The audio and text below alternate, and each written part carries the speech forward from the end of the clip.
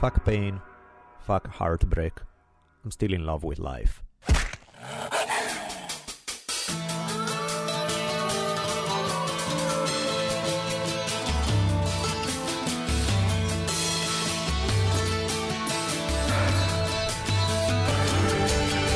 From the multicultural headquarters of the future capital of the free-thinking states of America known as Los Angeles, this is the Drunken Taoist Podcast.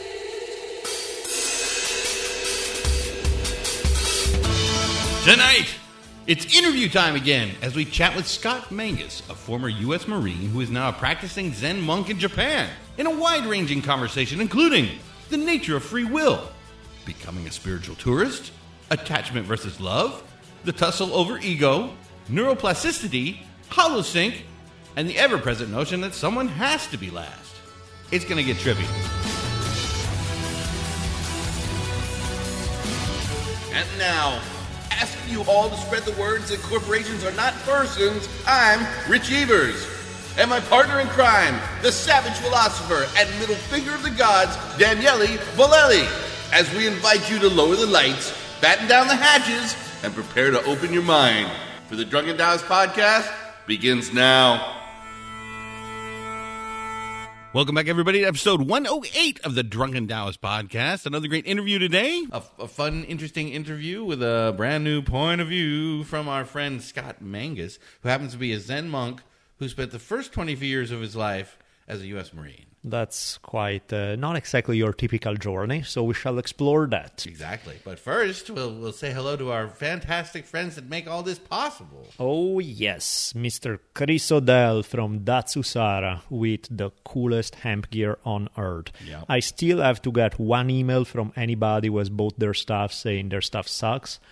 Everybody's loved it. Anytime I've had anybody who say, look, I loved it, but I had a minor problem with, Chris fixed it in 3 seconds with the best customer service of anyone. So check him out if you need backpacks, travel bags, computer bags, anything like that. Make that be your first choice. And then if that doesn't work for you, go for something else. But check him out first. He had an awesome post on the Facebook the other day that his pal that he rolls jiu-jitsu with directed the movie Captain Fantastic that Viggo Mortensen was in. That was my favorite movie of the summer. So I've not seen it, and he told me to check it out. So yeah. I It's shall. Anybody who's a parent should check it out. Or checking. Make cool. you think about what you've done as your parenting skills. It's really Maybe we can bring him as a guest for a future Drunken Taoist episode. I would hope so. He would be fascinating. He's Let's a do that. long-time actor, but just pulled this movie out. He's done 3 or 4 others, but this one, Awesome. like I said, something original this year. No explosions or car chases. Still managed to be entertaining. I dig it. Let's make it happen. So- Plus with Vigo, who's a god. So Viggo's that's always great. So that's Dr. Sarah, and we move on to... Our pals at Onnit. Thank you, Mr. Aubrey Marcus, for hooking us up. ONNIT.com. There's, as usual, there are the codes for discounts on all these products are in the episode notes for both Onnit, Datsusara, Short Design t-shirts.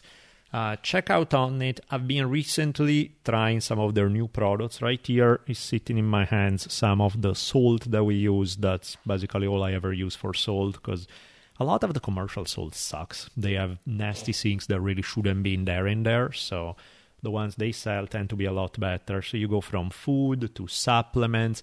I just finished giving Isabella some vitamin D spray because, especially with kids, you don't give kids pills or random crap like that. A spray is so much easier to go down, and since we're all chronically short of vitamin D, that's never a bad thing. Well, it probably absorbs better too. Yeah, so all the good stuff, check them out at ONNIT.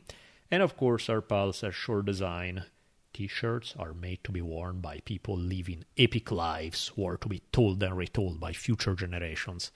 Check them out. We miss Bennett badly, but still, I'm glad Short Design survives. That was his vision. Those are his people, so I'm glad it's out there. I may wear my harem pants next week just to honor him. They are badass, indeed. So we've moved up our kind donation name botchering up to the front of the show so everybody can get a listen to it to make sure that perhaps y'all didn't know this happened. Turn it off after the end of the interview before the exciting closing announcements happen. Let the botchering begin. All right, Richimon Butchering, here we go. The kind folks who are decent enough to help us keep this awesome thing a-rolling with their kind donations. Starting with Lisa Robles, Gary McClure, Chris Treball, Robert Primus, Aaron Berkman, Mark Mendiola, Matt Trabert, Chris Talent, and Thomas McNamara. What a fine bunch of individuals. Thanks so much, everybody, for helping out. And y'all are welcome to drop us a couple bucks, and we'll add your name to this awesome list and raise your names up to be honored as well. All right, moving on. Having said that, let's jump into the episode. Here we go.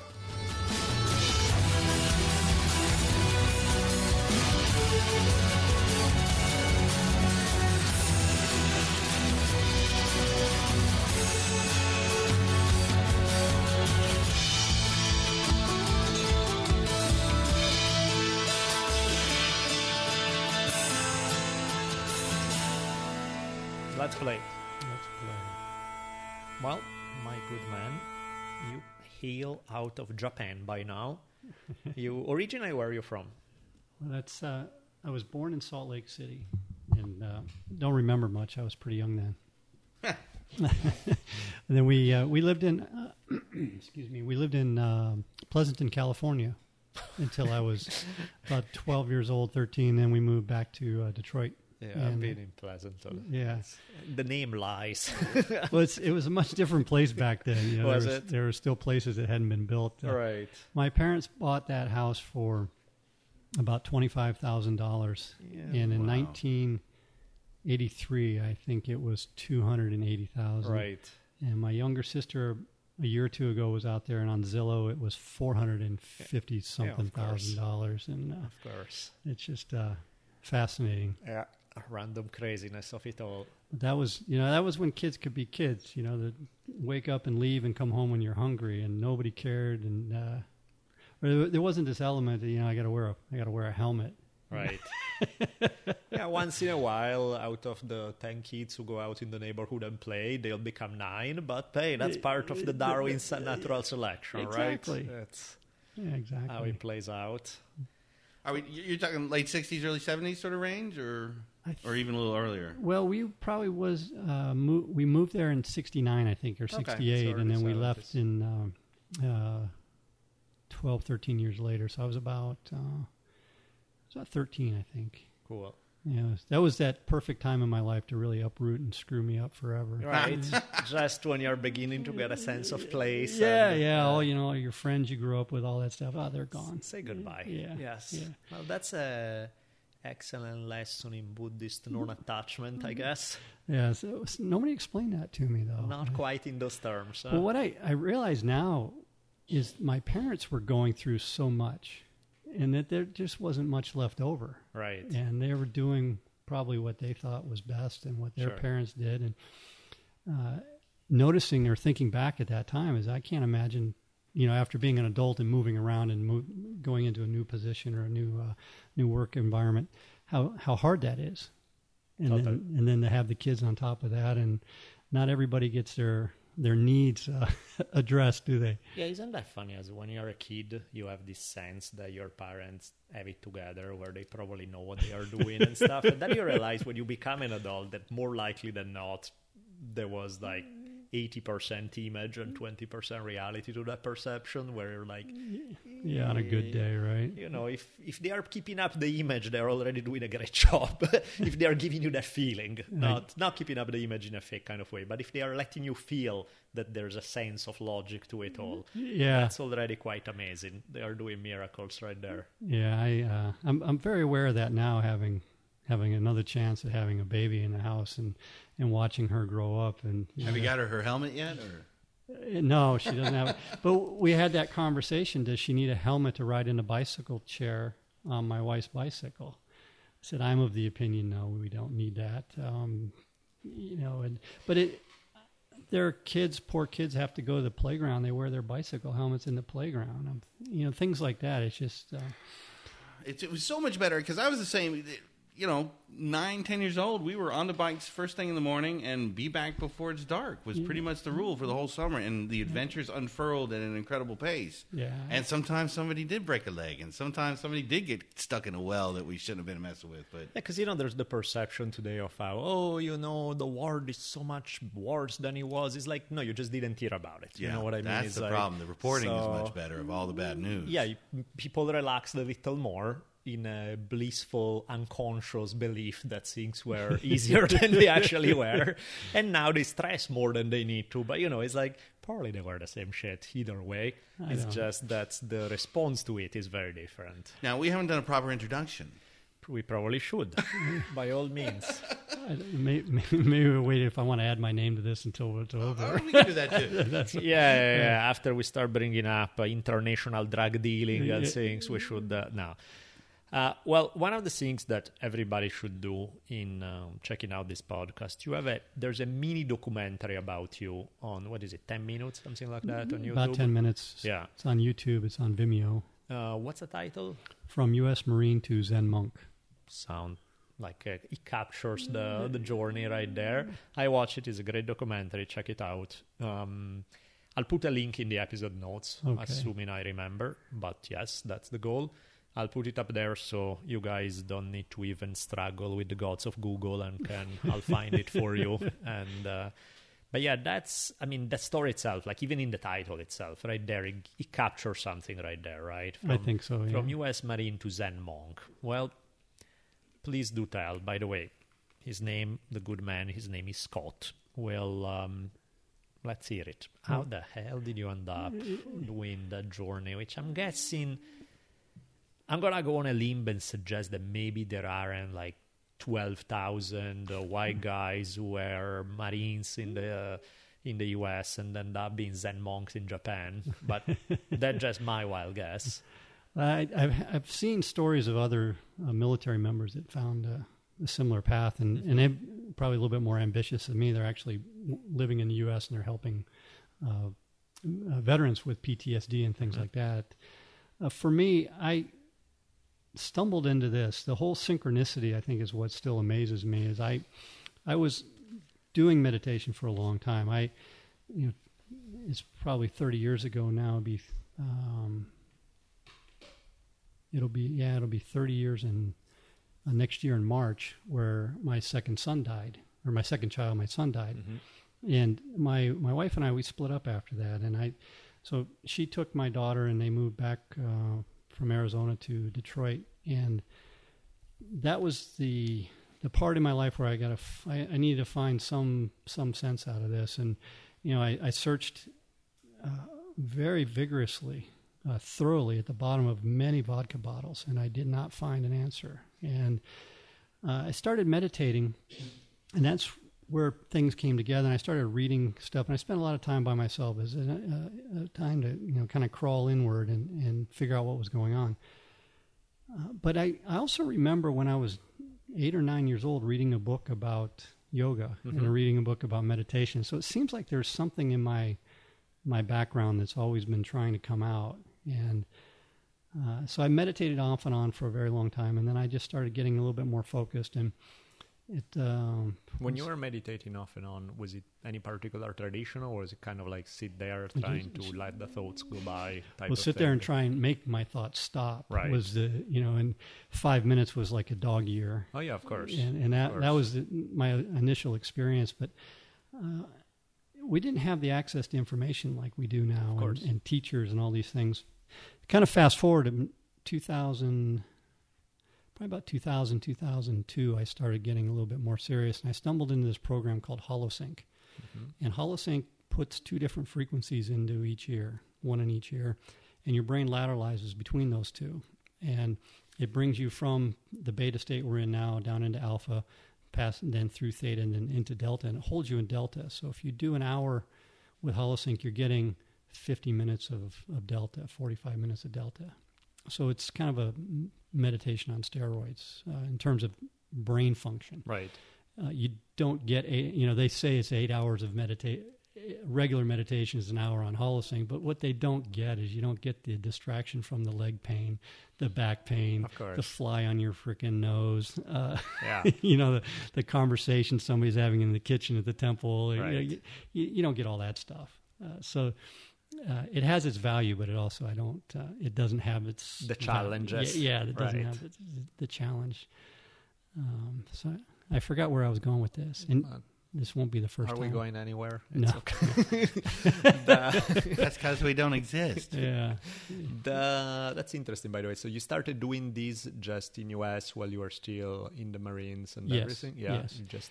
And I did a lot of cycling back then, and cycling was my pressure relief. And so I cycled a lot, sometimes as much as 300-400 miles a week when I wanted to be a bicycle racer. Right.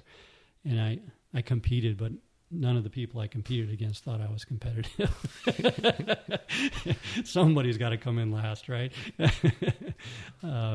So that was my on and off. I did that for many years. I read a lot back then. And then, like I said, probably late 90s, I got a little bit more, methodical and a little bit more consistent. And then the last 15 years, it's been very consistent. So, how long were you in the Marines for? 20 years. Whew. So serious time in there. When did you get out? February of 2004, I retired. So did you ever have to go to Afghanistan or Iraq? I had the best career you could imagine. What did you do for Gulf War One?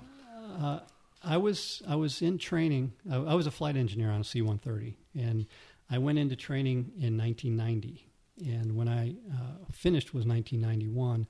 So my contribution to the war effort is we flew over to Saudi Arabia and we picked up 3 Jeep Cherokees and we brought them back. And on the way, we stopped in lodges in Portugal and we dropped off some kitty litter to people on base there that couldn't get it through their normal channels. So no PTSD from that. Okay. Yeah. The kitty litter were rough, right? But every time something happened, I was in some place that just didn't get called. And my best friend during the military, every time something happened, he was on the first plane there. And I just had that golden military career where I missed everything. Wow. That's the opposite of our friend Doc Booma, who literally signed up in 1999, or maybe it was even 2000, and was a Ranger just in time for 9/11. So they were like... off to Afghanistan, off to Iraq. Just the worst possible timing to sign up. Yeah, there's the opposite. Like what you were saying, somebody got to end up last in a bicycle race. There's also there are those who never get called. There are those who get called every single time, and there's everything in between.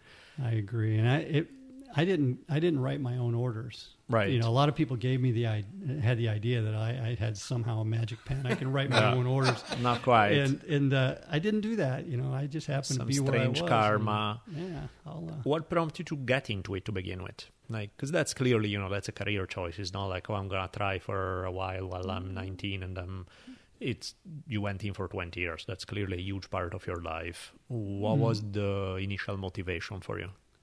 Well, initially it was probably a 4-year commitment. And I had gone through a semester of college after high school, and that was just about as successful as my high school.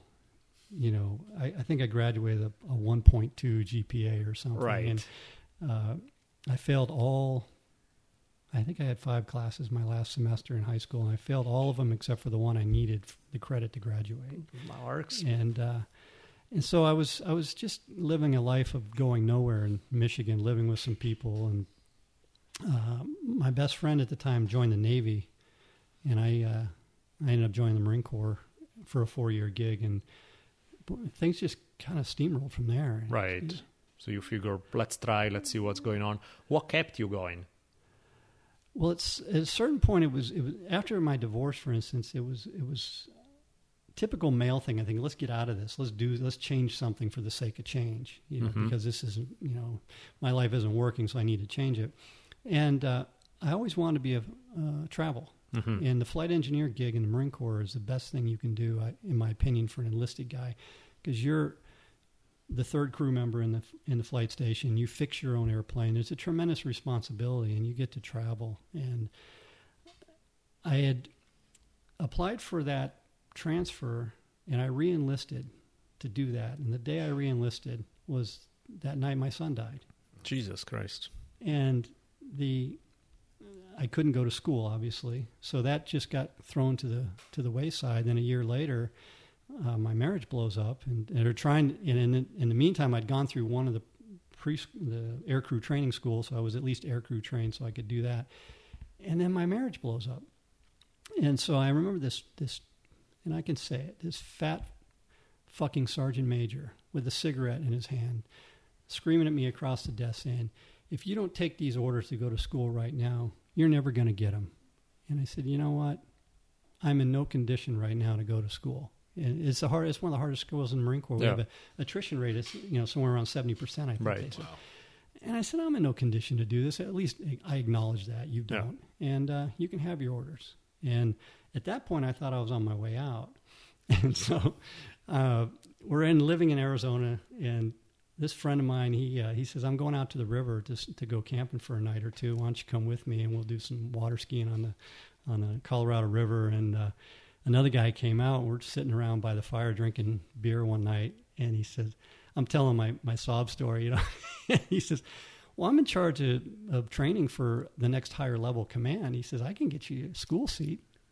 I'm like, no way. So we're drunk. And I kind of forget about it. Shit, I get a message, that, hey, I'm going to school. And all hell breaks loose. Wow. And the guy I'd been working for at the time, though, I thought I was doing a good job, and he thought I was working hard for him, and he went to bat for me, and they fought it out. And they excused me from this guy's office. These two majors went to blows almost over it, and I got my orders, so off I went.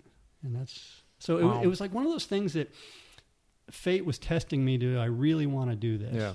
And once I did it, I really enjoyed it, because you traveled 3 weeks out of the month. The per diem was fantastic, and the autonomy for being an enlisted guy in the Marine Corps was just wonderful, because there's 6 of you operating an airplane all the way around the world, and so that was the part that appealed to me, and it became fun at that point, so it was easy to stick around. And then the 10-year mark is where everybody starts to struggle, I think. Right. Is what the people I talk to, because now it's like, oh, there's your retirement to consider, and then, or I can get out now and I can make money doing something else. Right. And I was down to 20 days, and I was living in Japan. I was down to 20 days, and I had not found a job yet. Nobody wanted to talk to me, and I realized I hadn't finished college yet. I didn't have what they call an airframe and power plants license. So I was a mechanic, but I didn't have a license for commercial aircraft. And I had a flight engineer rating from the FAA, so I could be a flight engineer. But those were dinosaur positions. Yeah. New aircraft don't have flight engineers anymore. And it was a real wake-up call that said, you know what, you're not qualified. Right. And so I re-enlisted for 2 years, so now I'm at the 12-year mark. And now it becomes a math equation. Okay, how much money can I make in the next 8 years that would offset what I'd be losing in retirement? Of course. And I fell in love with this position that they had for one Marine in Singapore, independent assignment, had to be a flight engineer to work at a rework factory with a Singaporean company. And I set my sights on that, and I said, I got to have that. And I'll be damned, I got that job. And at that point, it was just 4 years and no haircuts, and wearing Dockers and a button-down shirt. And so then I got done with that after 4 years, and I had to do about a year and a half, and then I was retired. So it all steamrolled pretty quick once I got over the edge. But that last year and a half after 4 years of independence, I was, talk about square peg and round hole. Was it tough to say goodbye to your airplane when you left it? I was done. You were done with that? Yeah, I took all my flight gear, I put it in a box, and I took it back to the flight equipment shop. And a lot of guys wanted to keep their jacket and stuff. I'm like, no, you can have it all. I'm done. Right. And then I took all my uniforms, and I had them in a box in the back of my Jeep, and I went into where I was working, and they couldn't wait to get rid of me. I was just not, it was a perfect relationship. Mm-hmm. They didn't want me, and I didn't want them. And so I told them, I said, listen, I got to go check out a couple more spots, and then I'll be back. And I saw the CO, who I'd known for a long time, so we're just sitting on top of the desk in his office, and he said, what are you going to do? And he signs my checkout paper and, gives me a hug. All right, see you later. And I went over and I got my car and I dropped off the box with all my uniforms at the secondhand store on the base. And I went over and I turned in my checkout sheet because I don't need anything else from the squadron now. I got the CO signature. Right. And I was done. And I went and dropped that off and I went home and I never went back. Wow. And they were supposed to, they were like, do you want to have a formation? Do you want to have a parade? They give you an end of service medal. I didn't show up for that. I just left. Just like, I'm out. Right. And then I think 2 years later, they tracked me down. They mailed me my medal. Sweet. But yeah, it was just, I was finished. What was the after that, before Japan, Zen? What was the transition in between? Oh, I didn't want to deal with airplanes anymore, and I went to grad school and I got a grad degree in finance. So I was going to be some sort of, banker or something. I was going to be the CFO of something, and I ended up getting into commodity trading, and my neighbor was into trading commodities, and I got the bug. And so I was going to make $1 gazillion trading commodities. And what I did is the joke is, how you make a little bit of money in commodities? You start with a lot. Right. that tend to help. Yeah. And I did that. And I went to work for a firm and I was selling commodities over the phone and managing client accounts. And I worked, I got some gigs doing analysis and some other things. And everything I touched, I never made any money. So I'm running out of money again. I lost everything again, and this guy a friend of mine calls me. He says, "Hey, there's a gig in Tokyo if you want it with this engine that we used to work on with the C-130." And it's like, man, I could really use a job. Right. So we did the interview over the phone, and I told the guy to sell it. I said, "Listen, I'm on a month-to-month lease in my apartment, on a condo here in San Diego. So if I stay up all night, I can be ready to go in the morning. Yeah. If you need somebody, just Wow. saying, So they hired me, and they, about 6 weeks later, we were on our way to Tokyo. Nice. And this was when? That was 2009. Okay. In the meantime, though, in the previous years, while in the whole failing at commodities and finishing the Marines, that's when you were kind of experimenting with meditation in a more serious fashion on the side. I was doing a lot of reading, and I think, I've actually been to a Tony Robbins thing, and I've been to a T. Harv Eker event, so I tried a lot of different ideas. And what's funny about the intellectual pursuit is that you read something and say, oh, this is it. And you follow it for a while, and then it's, things didn't change that great. Maybe this wasn't it. Right. And so that's what I was going through. I was becoming a spiritual tourist, really. And I went through that through 2009 is when I got serious, because I got into Japan, and I met this woman. Her name's Tamayo Lawson, and she's a sannyasin from India. And she helped me through some really, really eye-opening times. And that's what I think that's what prepared me for when I met my current Zen master, Jinin-san. Had it not been through all the work through her and focusing and getting rid of and beating the ego into submission and things like that I was in the right place at the right time to hear what he was saying and appreciate what he was saying. So that 2009 to 2012 was a pretty rough time. Right. So you made your way to Japan by now, or were you still... where did you meet this lady, the sannyasin? I was living in Tokyo at the time. Okay.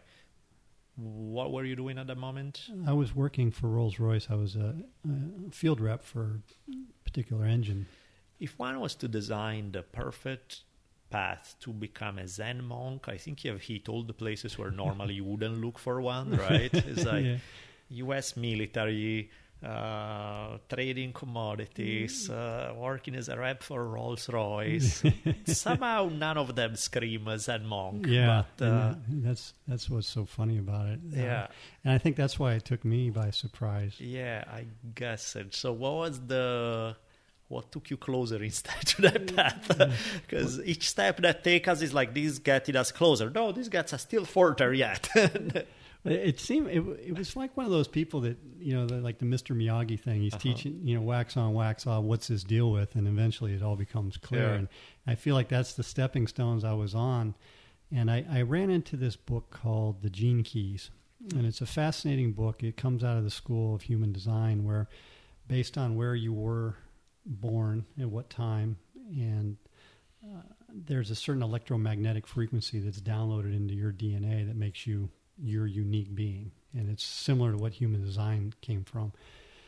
And I found that there was a person that they had several people you could choose from that would give you, you could do a consultation with. Sure. I forget what they call it.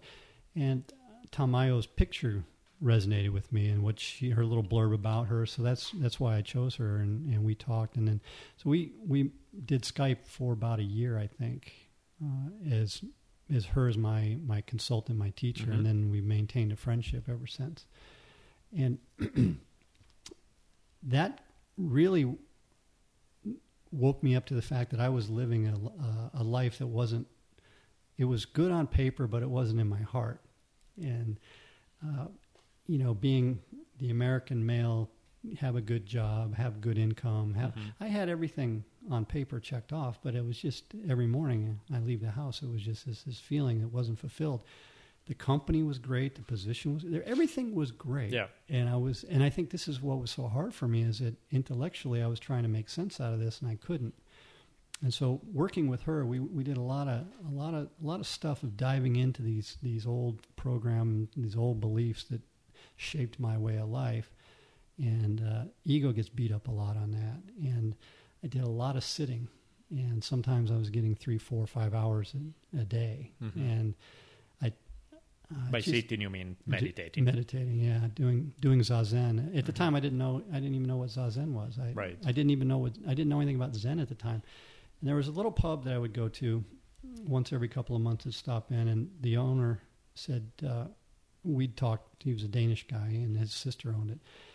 And he said, there's another guy that comes in here that does zazen at his apartment on Sundays, and then the monks come in, they drink together for a little bit on Sunday nights. Maybe you should meet them. And a couple of months later, I'm at the pub, and this particular guy is there, and we started talking. So he invited me to his apartment. That's how I met Jinin-san. And then I went out to the temple, and I sat there for an afternoon. Then we had dinner, and we started drinking a bit of beer and talking. And I thought, this is it. And all that intellectual pursuit that I was so wrapped up in just kind of dropped by the wayside right then and there. And I said, I just need to come back here and sit on a cushion with him.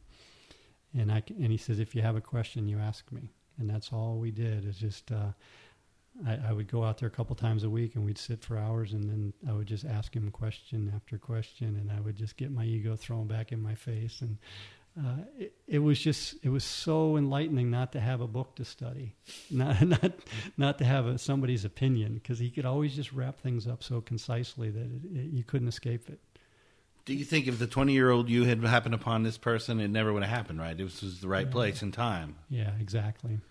You talk a lot about ego. Is there any room for ego at all, or is it just always a troublemaker? We got to have some, I guess, to move things forward and have a yearnings and goals. But I don't consider.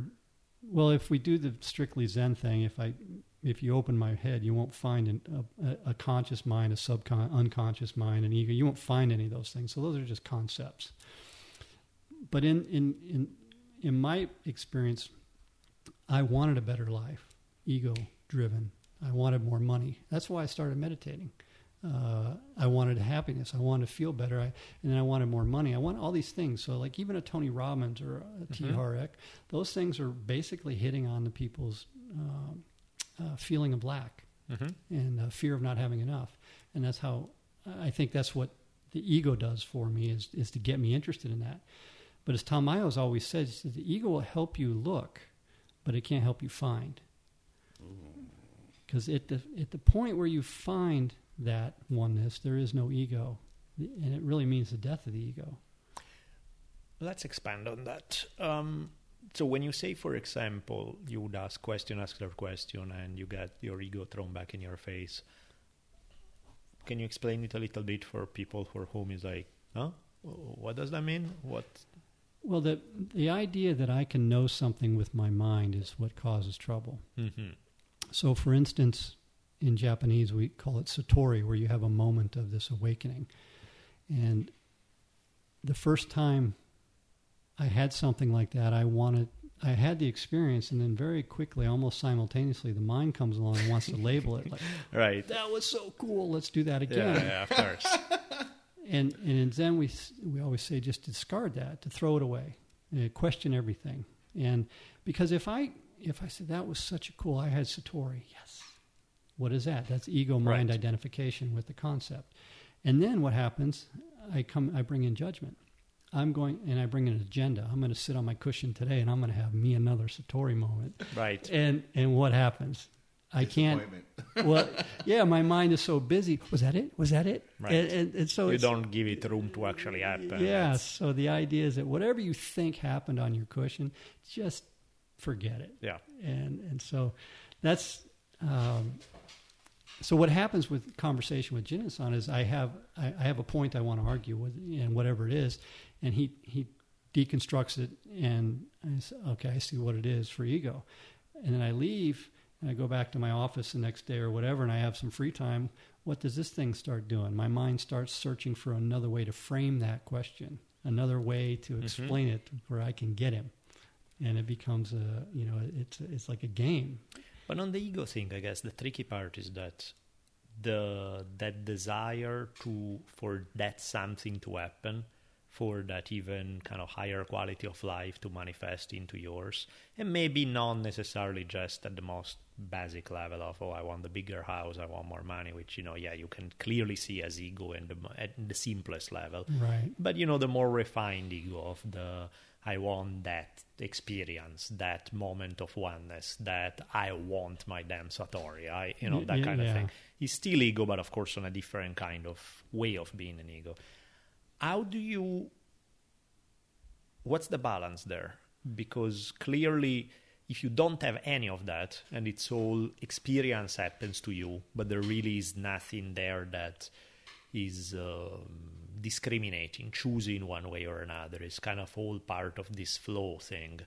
Is that a goal? Is that desirable instead to have both at the same time to some degree, to have that sort of self-awareness and like go, I want these, but at the same time also be able to have it flexible enough to let those moments happen and not be constantly stuck in your mind forcing stuff? Or Right.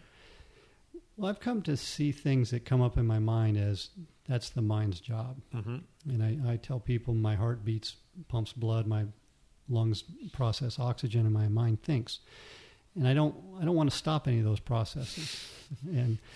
But how often, we might be becoming more aware of our breath in this day and age. That I'm breathing up here in my top of my lungs instead of the whole holistic breathing. And but I don't think I've ever judged a heartbeat as a good one or a bad one. Maybe they're coming a little bit too close together. I might notice that. Right.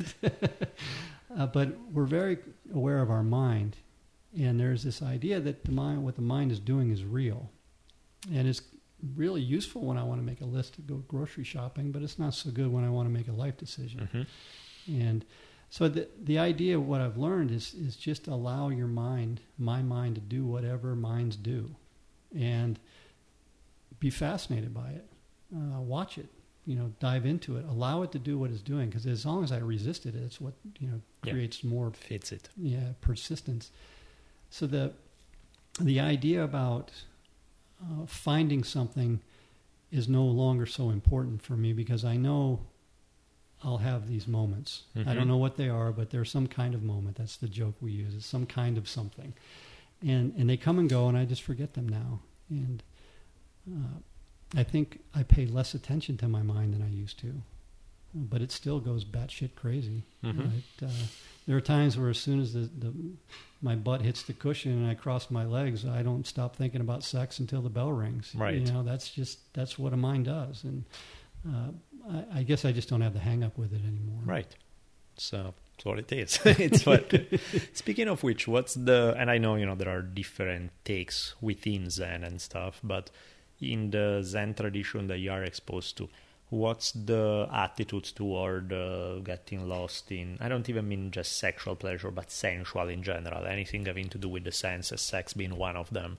But what's the approach to it all? Is it seen as how much of it is part of life, desirable, run with it, versus you can get lost in and can be kind of a distraction, versus, the 3 zillion possible attitudes that exist there in terms of spiritual practices and sexuality in specific, or sensual pleasure in general.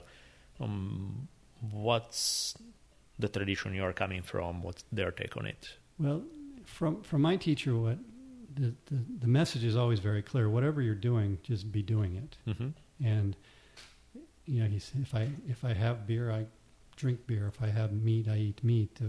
The idea is that whatever's taking place is perfect. It's just the mind is judging it, and my mind judges things based on the conditioning and the belief structure that I set up when I was 5 years old. And if we don't go back and re-examine that, then it creates a lot of problems. Sure.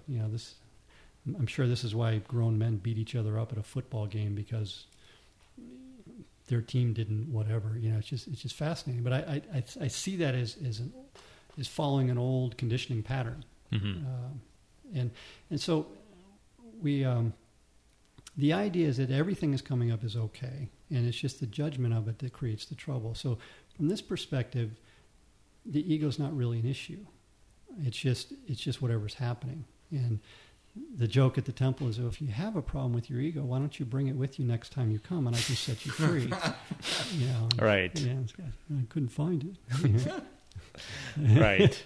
I'm not sure if I'm answering your question, but I think it's that when it finally sank into my head, the simplicity coming from that was mind bending, mm-hmm.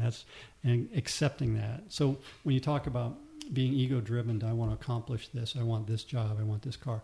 Nothing wrong with desire, right? That's part of a human condition. Sure. What creates suffering, though, is attachment. Right. And so releasing attachment, that's the third noble truth, is the end of suffering. Yeah. And so the way that's played out in my life was I did have all these things. I used to be that guy that had a list of things that I was going to accomplish. Yeah.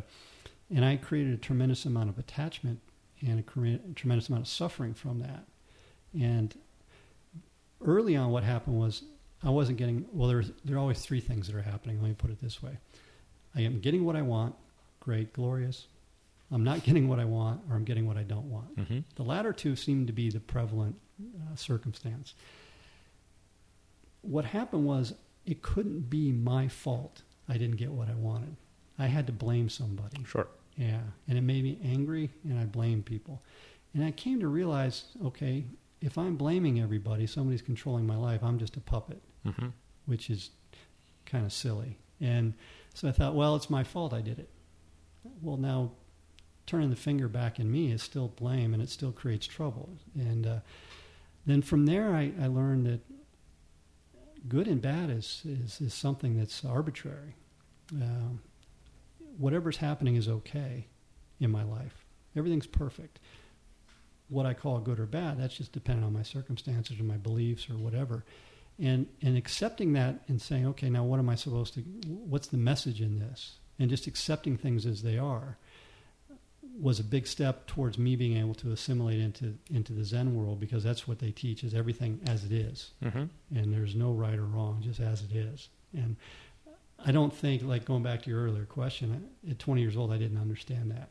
I had to go through that process of fighting everything and blaming everybody, to blaming myself, to finally just accepting that I don't have any control over these things. In that sense, though, if all is perfect, how do you differentiate between this path and that path? When you have to make a choice and it's like, would I rather go this way or that way? If at the end result, in terms of Zen consciousness, it's all what it is. And how does that reflect with like people who want to chop babies up or something crazy like that? I mean, where does evil fit into those notions? Because bad things are going on, and if it's okay, if what's going on is what it's supposed to be, how do we? Yeah, this was bound to come up, and this is really the hard part. And to put it in my perspective, the way I see it is, for me to say that an abused child is good or bad, for me to say that starvation in Africa is good or bad, I have to know an awful lot about what those people's purpose on life is, or purpose on earth is. I have to know that they're not living out their life's purpose because they're suffering, or maybe they're here to suffer. And in the Zen, strictly in Zen, what Jinin-san says is true compassion is allowing people to be who they are. And there is no right or wrong in that. So there is no such thing as good suffering or bad suffering. It's just what is. And I would say that is the most contentious point that we get into. Well, of course. And I think it's with all traditions, there's always the question of evil, the question of screwed up things that happen. And, we all have this notion of you're a nice person, good things happen, you're a bad person, you'll get punished. And of course, that's not the way it works in life, so and it leaves us a bit puzzled. And also just on a practical level is what do you do? In that case, if I'm feeling compassion for all and everyone, do I rescue the person on the end of abuse? Do I put a bullet in the other guy's head? Or should I feel... what I mean is like, there come a point where you make choices, where it's either I choose this path or I choose that path. How do you get to make those kind of choices when you come from a standpoint of kind of accepting things for what they are and dealing with what is? Well, I always know when my ego's involved because when I use the word because. Mm-hmm. How's that? I'm doing this because. Mm-hmm. That person's starving, I'm going to do this. So, and it's all about ego at that point. Action is pure.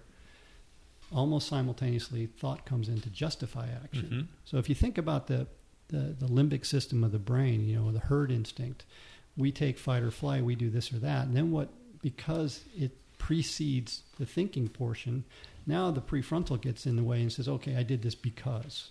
And so the because is where the ego shows up. Mm-hmm. But if I see somebody on the street begging for money and I throw a piece of pizza at them, it's already finished, already complete. Now, what takes place afterwards is thought and ego. No, I get on the dwelling and building your own mythology afterwards. But like in a case where you have to choose between this person and that person, because you are dealing with... Maybe, take rather than some guy who's struggling with hunger, where it's like, pizza, here you go, and off, and you forget about it. What about the case where you have one person who seems to be doing stuff that from a typical standpoint you judge as fucked up and evil against this other person? Do you step in defense of this other person as you see them as the victim? Do you see what the interaction that's taking place as part of...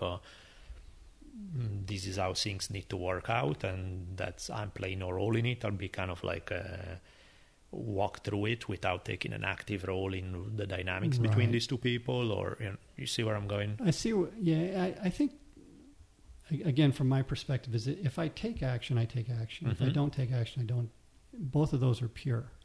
And if I find myself in a situation where I need to make a choice, I usually know now that I've already made my choice, but what I'm doing now is the mental masturbation of trying to convince myself not to do it or to do it. Right. and to the extent that goes on is just part of that's just what the mind does. Right. But the action is always pure. So in the instant you see something and you react to it, that's fine. It's over and done with. And then again, what takes place after that is the justification. So is there such a thing as free will then in that context? That's a good question. Because if kind of like the action is happening almost, unless the ego kicks in, if you kick the ego to the side and the action just happens in a way, is there ever a choice there, or is something that just kind of, for whatever reason that I cannot quite understand, but like the pieces got thrown in that direction and that's just the way they are falling, and the action is the result of this process that started long, long ago, on which there really is no conscious choice at that point?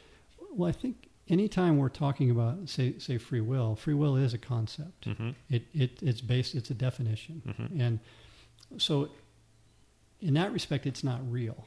The idea of free will is not.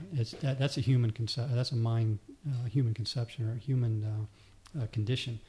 So again, everything is happening is perfect, and once that action's taken, that moment's gone and can never come back. You can't undo anything. Right. So anything that's taking place that's dealing with future or past is mind-based. Sure. And it brings up that idea we'd all be sitting around the table just kind of looking at each other instead of talking. So it gets to a point where this isn't easy. But at the end of the day, action is just action. And everything else is talking about action or because, and that's what causes trouble.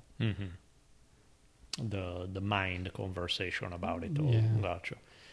On a completely different note, what is it like to be a white American guy in Japan first, a white American guy being a Zen monk? It's like, what's the Japanese society at large and in general, your experience with it?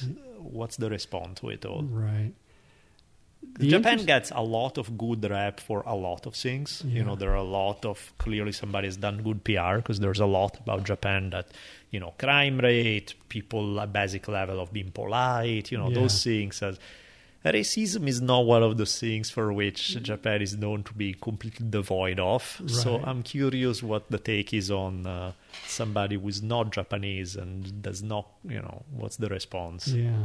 Well, the Takahatsu is what I talk about in the video, where I'm standing in front of a station with my big hat and my bowl and I'm chanting. And that's where that interaction seems to play out the most. And I think in some ways the Japanese I deal with are really kind of proud of being Japanese because I came to learn their culture. Okay. So it's kind of welcoming. And they really appreciate me for that effort.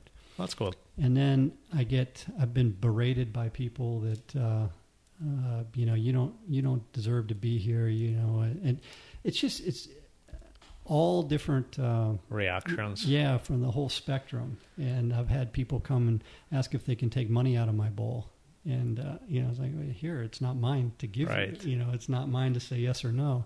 And then people come and they want to share their problems with you. And a lot of times I can't understand them. At a certain point, my Japanese doesn't keep up. But I think the overall feeling is very welcoming to be in Japan. And I think people appreciate the effort.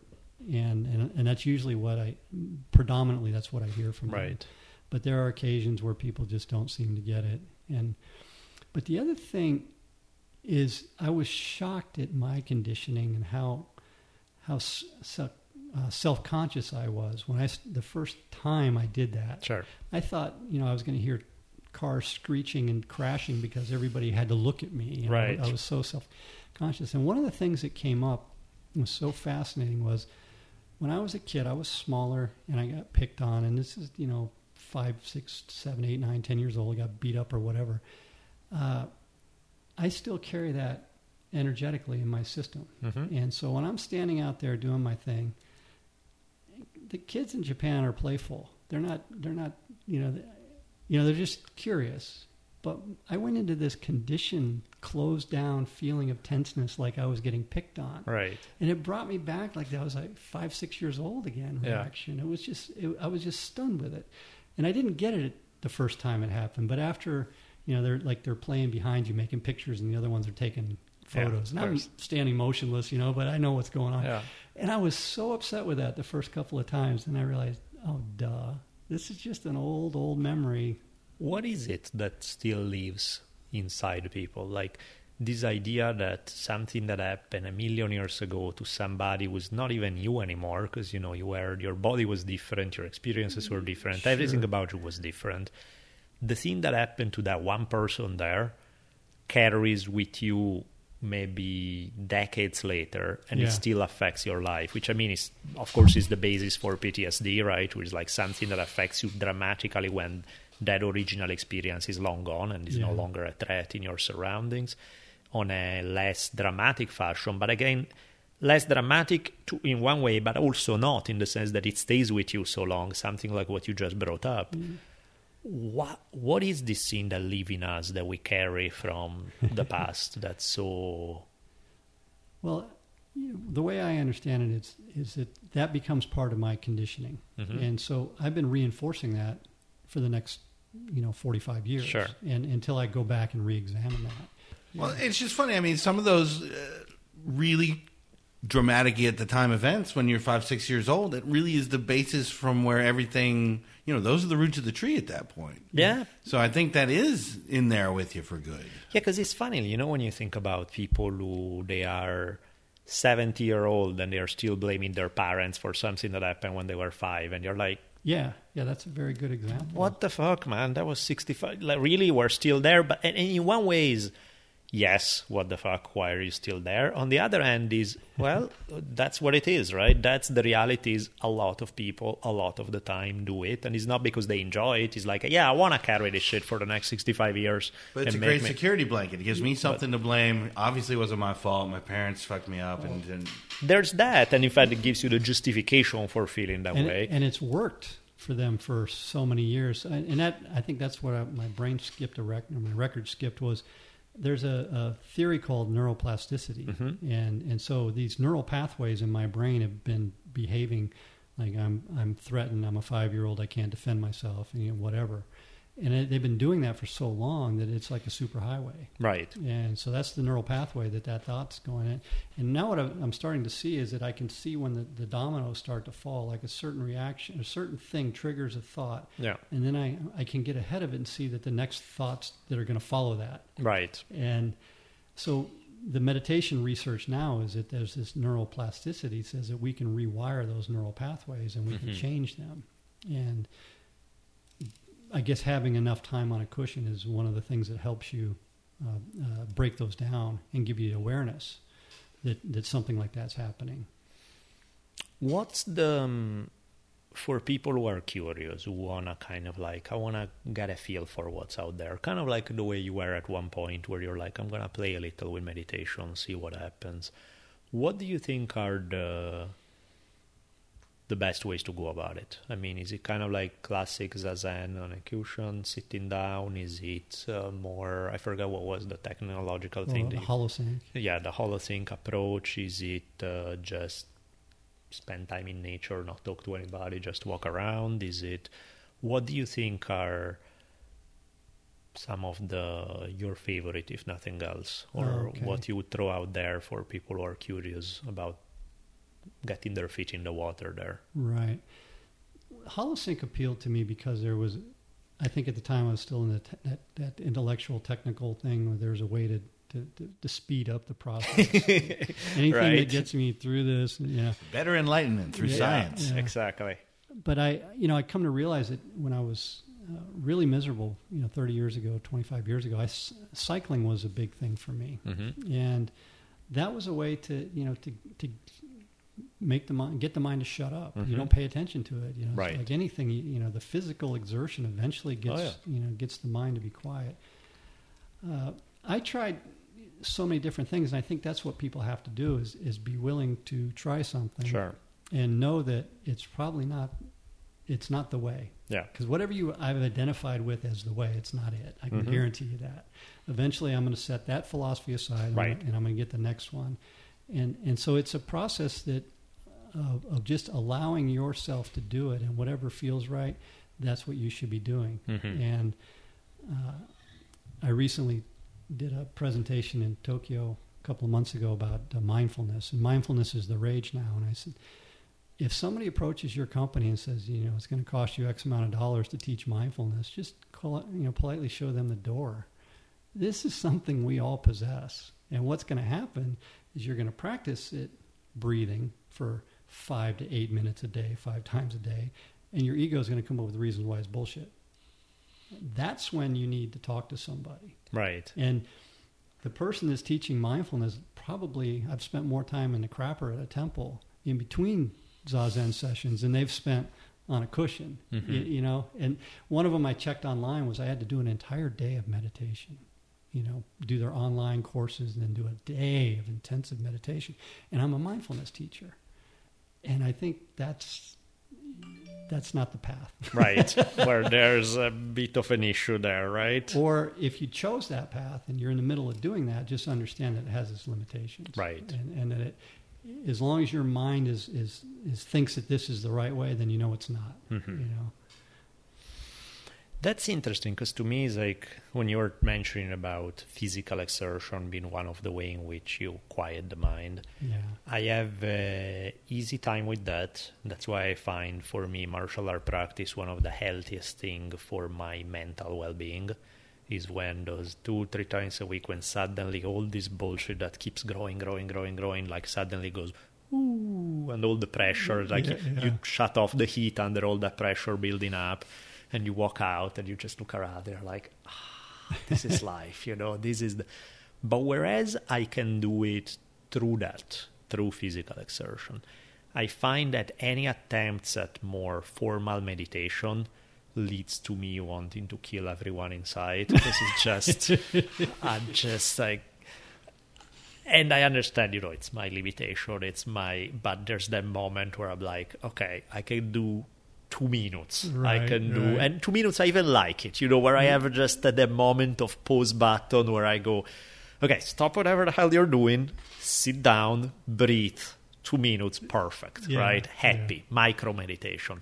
Anything beyond that, my brain starts just punching things left and right, inside, outside, and just, is it just kind of like, that's your crazy monkey mind that you need to train? Is it just, no, just go do jiu-jitsu and sweat like a savage and do that instead? Right. Is it, what's the... I just think allowing your mind to do that is what's important. Mm-hmm. To give you an example, we do week-long things called session, and you sit for 10, sometimes 12 hours a day, off and on, multiple sessions, and everything hurts after a couple of days. Of course. And I was sitting, and I was in pain, and I was watching my mind, and it was getting just like you're talking about. Right. If I could burn that place down, I probably would have right then. And I was just watching it build to this crescendo, and at the end, at the top, the big gong was, I turned my anger towards my teacher. That's what eventually led to, when I just kept following it. And now it's like, you can't, and this is my mind screaming, you can't make me do this anymore. And I'm angry at my teacher. Right. And I thought, and that was the point, that was the threshold. When I let it go to that point, I was like, and then it was all gone, poof, it was just disappeared. But I had to see where it, I had to blame somebody. Sure. And the guy that's only been, so kind and loving to me and helped me, became the object of my anger. And I thought that was bizarre. Mm-hmm. And then it was gone, and it never came back. And all of a sudden, all the pain, discomfort in my body was gone, and I was just kind of back down on my cushion. And so every sensation, or every impulse I had physically to lash out to do something was not being met. Mm-hmm. And that's what was manifesting in my brain. That's the way I would explain it. So that's what you're dealing with. If you've always had an escape pattern where I can choke the shit out of somebody and that makes me feel better, when you take that away from you, now you're only left with that space in between your ears, and it's very uncomfortable. It is. It sucks. and that's something that I think we all have to deal with one way or another.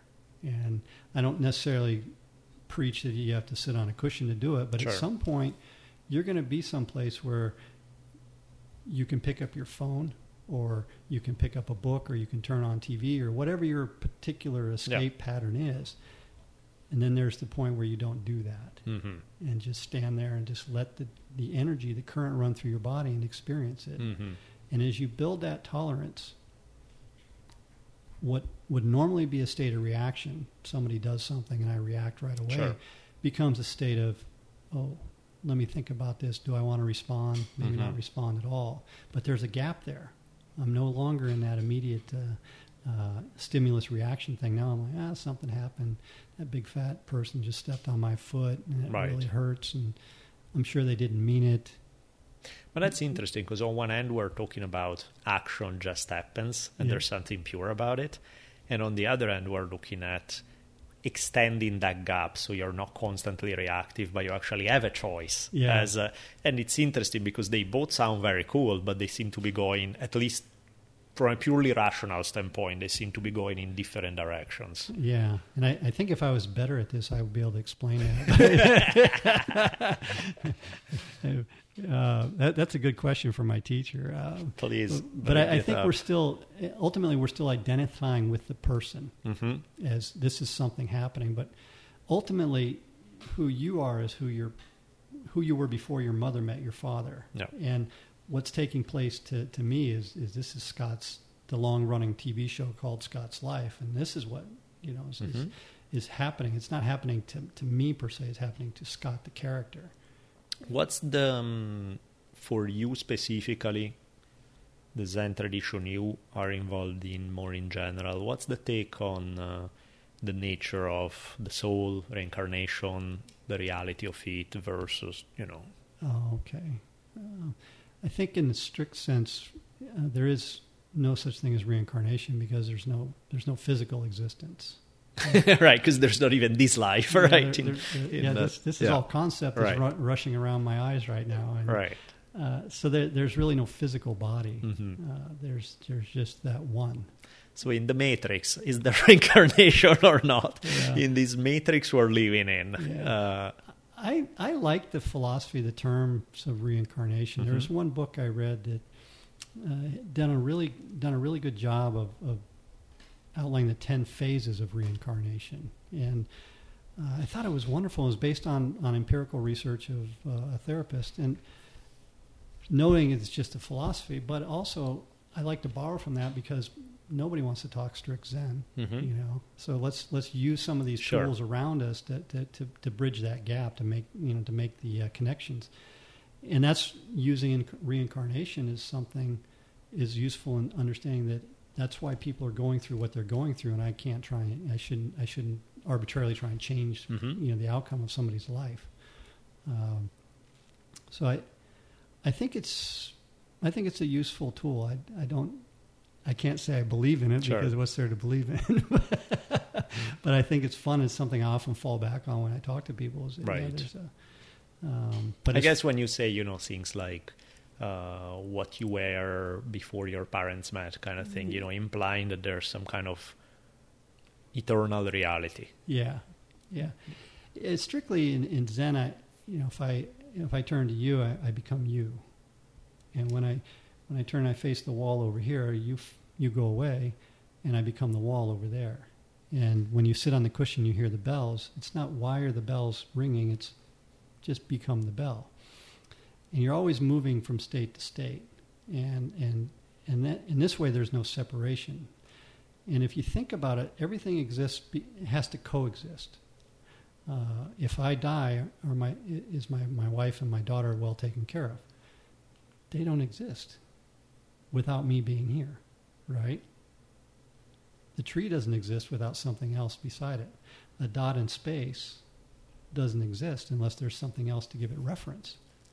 So I guess associated with that, one of the questions that come to mind for me would be like how much there's always that paradox where there's a very fine tipping balance that I can never quite see.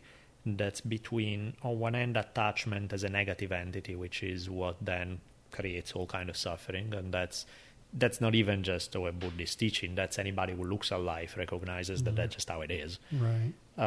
Versus, how much attachment you can get rid of and still have a degree of love, and how much can you love without really being attached to something?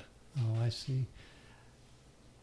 Yeah, that's a really good question, and I think love, in the sense that the way we use the word in English language, is an ego concept. I love you because, and somebody fulfills me, or somebody. Sure. And I think what's happening is we don't realize that we're incomplete. We're not cognizant of the fact that there's something missing. And falling in love with somebody is, a lot of times you're falling in love with that piece of them that is giving you that completeness, and eventually you wake up and they don't love you so much anymore, and you pretty quickly stop loving them. So that Satori moment, I think is synonymous with love. Mm-hmm. And on that level, then there is nothing, there's no love going to and from. It's just it's a state. Yeah. And I think that defies language and explanation, Mm-hmm. kind of like explaining what the color yellow is. No, and I get that as the experience in that moment where there's just this pure state that is what it is, and there's no... But then how do you end up having kids or being in a long-term relationship or, that... Because that's a different kind of story. It's not just that one moment with no concept, with no words. It is what it is. That's a whole other game. When you're in the middle of life. Right. Yeah. A story comes to mind about that because this is not something I'm completely, I'm struggling just like anybody else. Of course. There is this physical thing. So I was at the temple one night and Jin-san said, how are you dealing without any money anymore? And, after a couple of years of not working, and it just doesn't bother me like it used to, or like I thought it would. It's there, but it's not really there. And he says, "Oh, that's very good, grasshopper." But I said, he said something about family. I said, I just love being around my wife and my daughter and watching all this. He says, "Oh, and somehow they're more important than they're more real than what's in your wallet."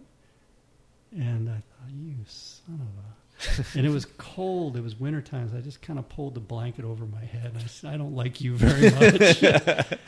And that, to me is an example of, I can rationalize away money and other things, but take my daughter away from me, what would that be like? And that doesn't, I just can't imagine doing that again. Mm-hmm. And so the idea, there are some things that I just can't wrap my little space between my ears around. Right.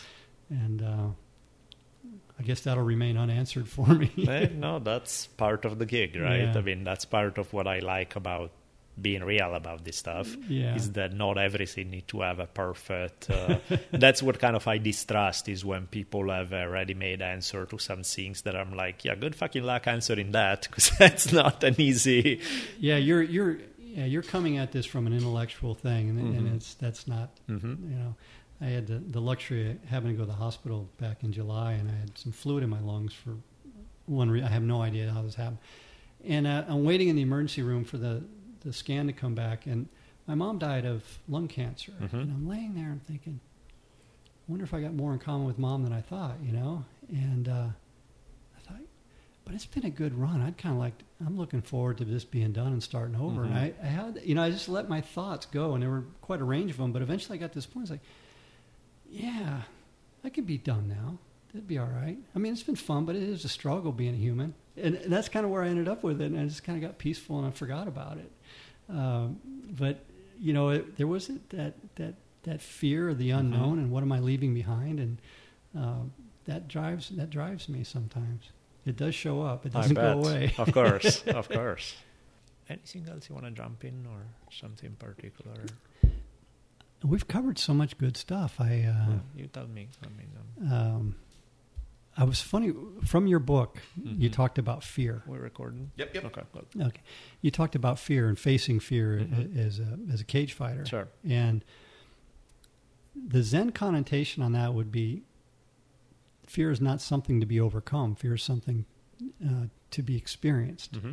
And I was wondering if you had a thought on that, because the idea of getting over fear is an ego challenge. Totally, but the reality is I live in a world in which I don't like, let's put it that way, in my experience, I don't like the excesses of ego, because I see how that leads to a lot of suffering and crap and everything else.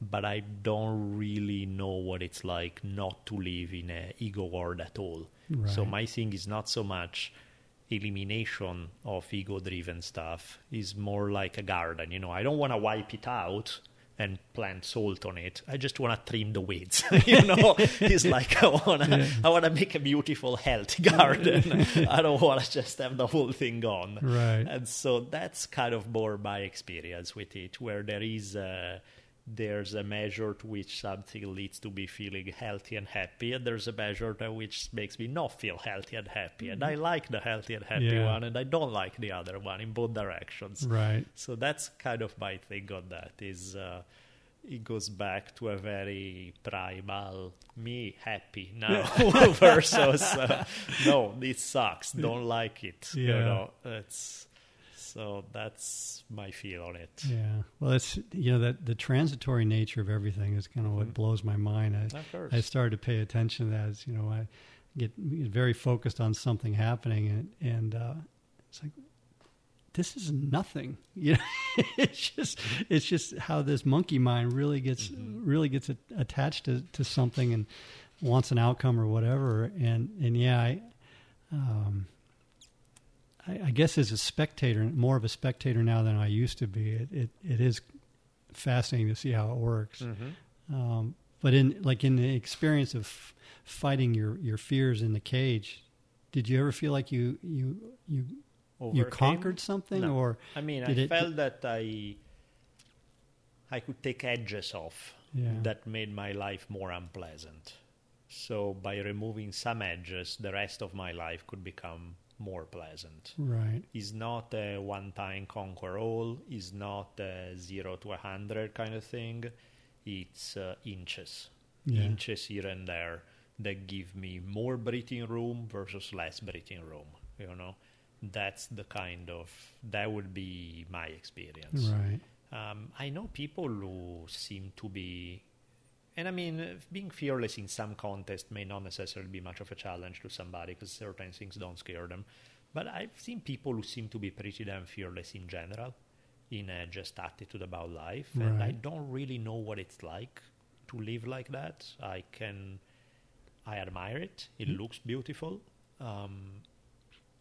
There are too many steps between me and that to be able to understand how to get there or what does it even mean, and again, it sounds like conceptually if somebody told me press this button and get to experience it, so I'd say let's do it now. But I don't know how to get there, and it's just really foreign. Yeah. I don't see how we can escape ego in that. I mean, because it's part of the human adventure, and things do pop up that push your button or push my button, and to be completely devoid of that or void of that would be a strange feeling. And even with my teacher, we've talked about that. He says, I asked him about something about creating the Zendo that he built, and he said, "Oh, you find that you want something, but you have to let go of that. The attachment to it."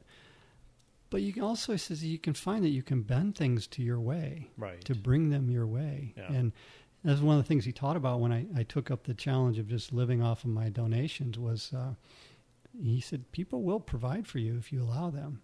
And ultimately, it's just me giving money to me. There's no, So it was a whole experience that I really had to push that button and follow it for a couple of years to see what happened.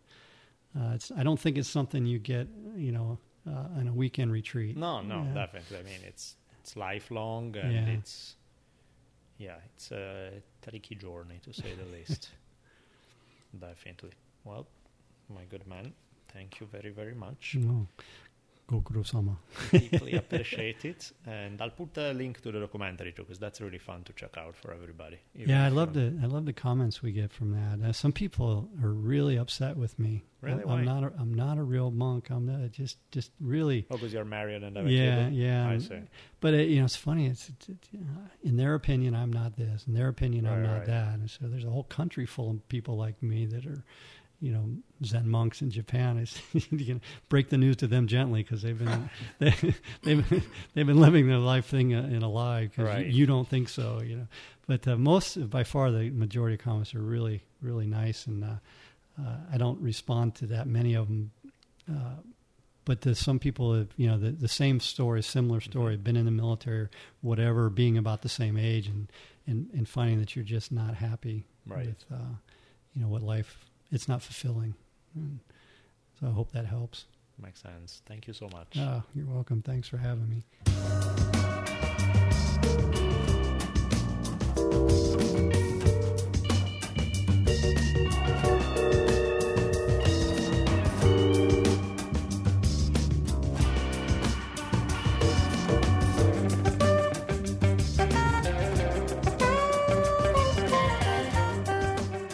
the funky music means one thing, and that's the end of another fine episode of the Drunken Taoist podcast. I don't know if I got all of that. I tried to. I even wrote some stuff down, and it just sort of, he was interesting, and he was nice, but I don't think. If I take action, I take action. If I don't, I don't. Either is pure. You know how the gig is with Zen teachings. Is not exactly the thing that dissecting rationally always works. It's probably the wrong tool for the job, but here we are talking in front of microphones, so we can do a whole lot else. No, and it's not. And I'm not trying to act like it's a waste of time or anything. I thought it was very interesting. No, I love his story. Sure, and the and he's an awesome individual. Great, but I found myself confused at moments. Well, nothing new there. Story of our lives. Absolutely. Let's give a few thank yous first and foremost. Among the thank yous, I would say there are, the usual. There's Daisy House for the music, always appreciated. With a fresh new cut, so they've done a cover of a song called Languages, and it's probably one of their coolest ones yet. So be sure to go to Bandcamp/Daisy House, and you can pick up their record. A few other thank yous I want to mention. There's I mentioned him a few episodes ago. We had Jonathan Waterloo, who's one of our regular donors, so we love you for that already. And he had commissioned Savannah to design a T-shirt that's pretty badass, featuring a quote by Otto von Bismarck. It was actually a really cool quote about floating and going through life by adapting to the waves and so on. So there's that, and I forgot to put a link in the episode notes to his stuff. So if you want to check them out, he has a few T-shirts out there that are pretty damn cool. So I'll put the links in the episode notes. And again, it's sweet if you can support other people who are part of the Drunken Taoist community. Yep. So that would be deeply appreciated. Similarly, two more of these folks. I have a Facebook link for the nice people at Shaman's Simple Solutions, who sent me a couple of their salves made with all natural ingredients. Super good smelling stuff, among other things. I use them. I dig them. So nice there. And these guys are awesome. At www.cropodopolis.com, which I'm taking a wild guess and saying that if you want to check them out, you'll read the episode notes because it's not the easiest to spell out. That's quite a word. Yes, and they sent me and Savannah this giant thing of soaps, and they are all handmade by them in their place in Oregon. Great ingredients, and among other things, I'm awaiting the pictures anxiously. They sent Savannah a red Sonia outfit with the chainmail bra. I'm waiting for that. I need a picture of that in my life with a sword drawn, and so that should be fun. So thank you so much, guys. And again, for you guys, if you can check out some of the stuff that other Drunken listeners are supporting and creating, that would be sweet. Having said all that, speaking of supporting, I know that parting with your hard-earned money is a pain in the ass sometimes. As always, please use us for your Amazon shopping. So the easiest thing so that it's not the pain in the ass that you have to remember every time is do it once, copy the link, bookmark it, have it as your Amazon go-to thing. So every time you need to shop on Amazon, you click on that bookmark and you have it forever and ever. You don't have to remember it ever again. Perfect. That would be sweet. Our T-shirts, always nice if you decide to check them out, made with the awesome Shore Design material, but with our funky logos and images, and the art of Savannah M and my perverted brain created such things. What else? Taoist lecture series and my book, Not Afraid. If you want to check them out, you listen to podcasts, doesn't seem to be too much of a stretch to think that you may want to listen to some of these other things. I lecture a whole 7-hour plus on Taoism and audio version of Not Afraid. All in your delicious accent. All in my delicious accent, if you can get enough. I would say that is about it. That's it. So thank you, guys. Have a good day. Bye, everybody.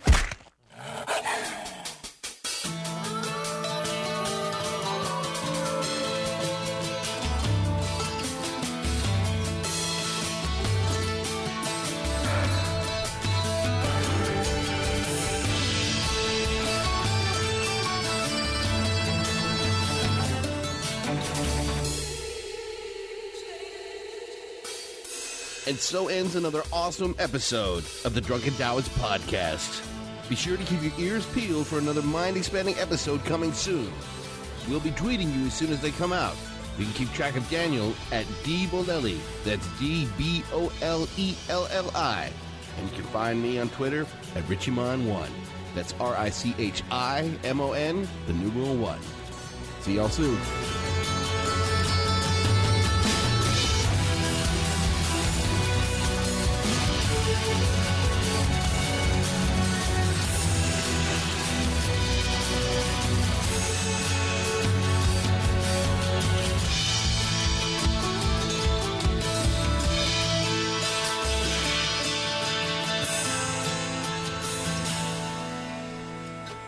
Maybe I don't want to hear this. No, you don't. In questo caso le provvidenza di Dio. Duncan showed you the way, yeah? Oh man, isn't that scary to think? Nice. So don't kill people, do that instead. This was great. It's fucking awesome. And I love this conversation. We've been having a great hour here. I completely got lost. Are we doing the outro or the intro? We're outro. Oh, we're outro. Okay, sorry. So let's continue. Did you ever see the movie Tombstone with Val Kilmer and? Your accent, it just whatever that movie is you were trying to tell me about. Can you translate for me, please? I believe the word was tombstone. Yeah, that one exactly. Just as I was saying, Tombstone. What do I have to do? One day the rod shall teach you. Get back to work.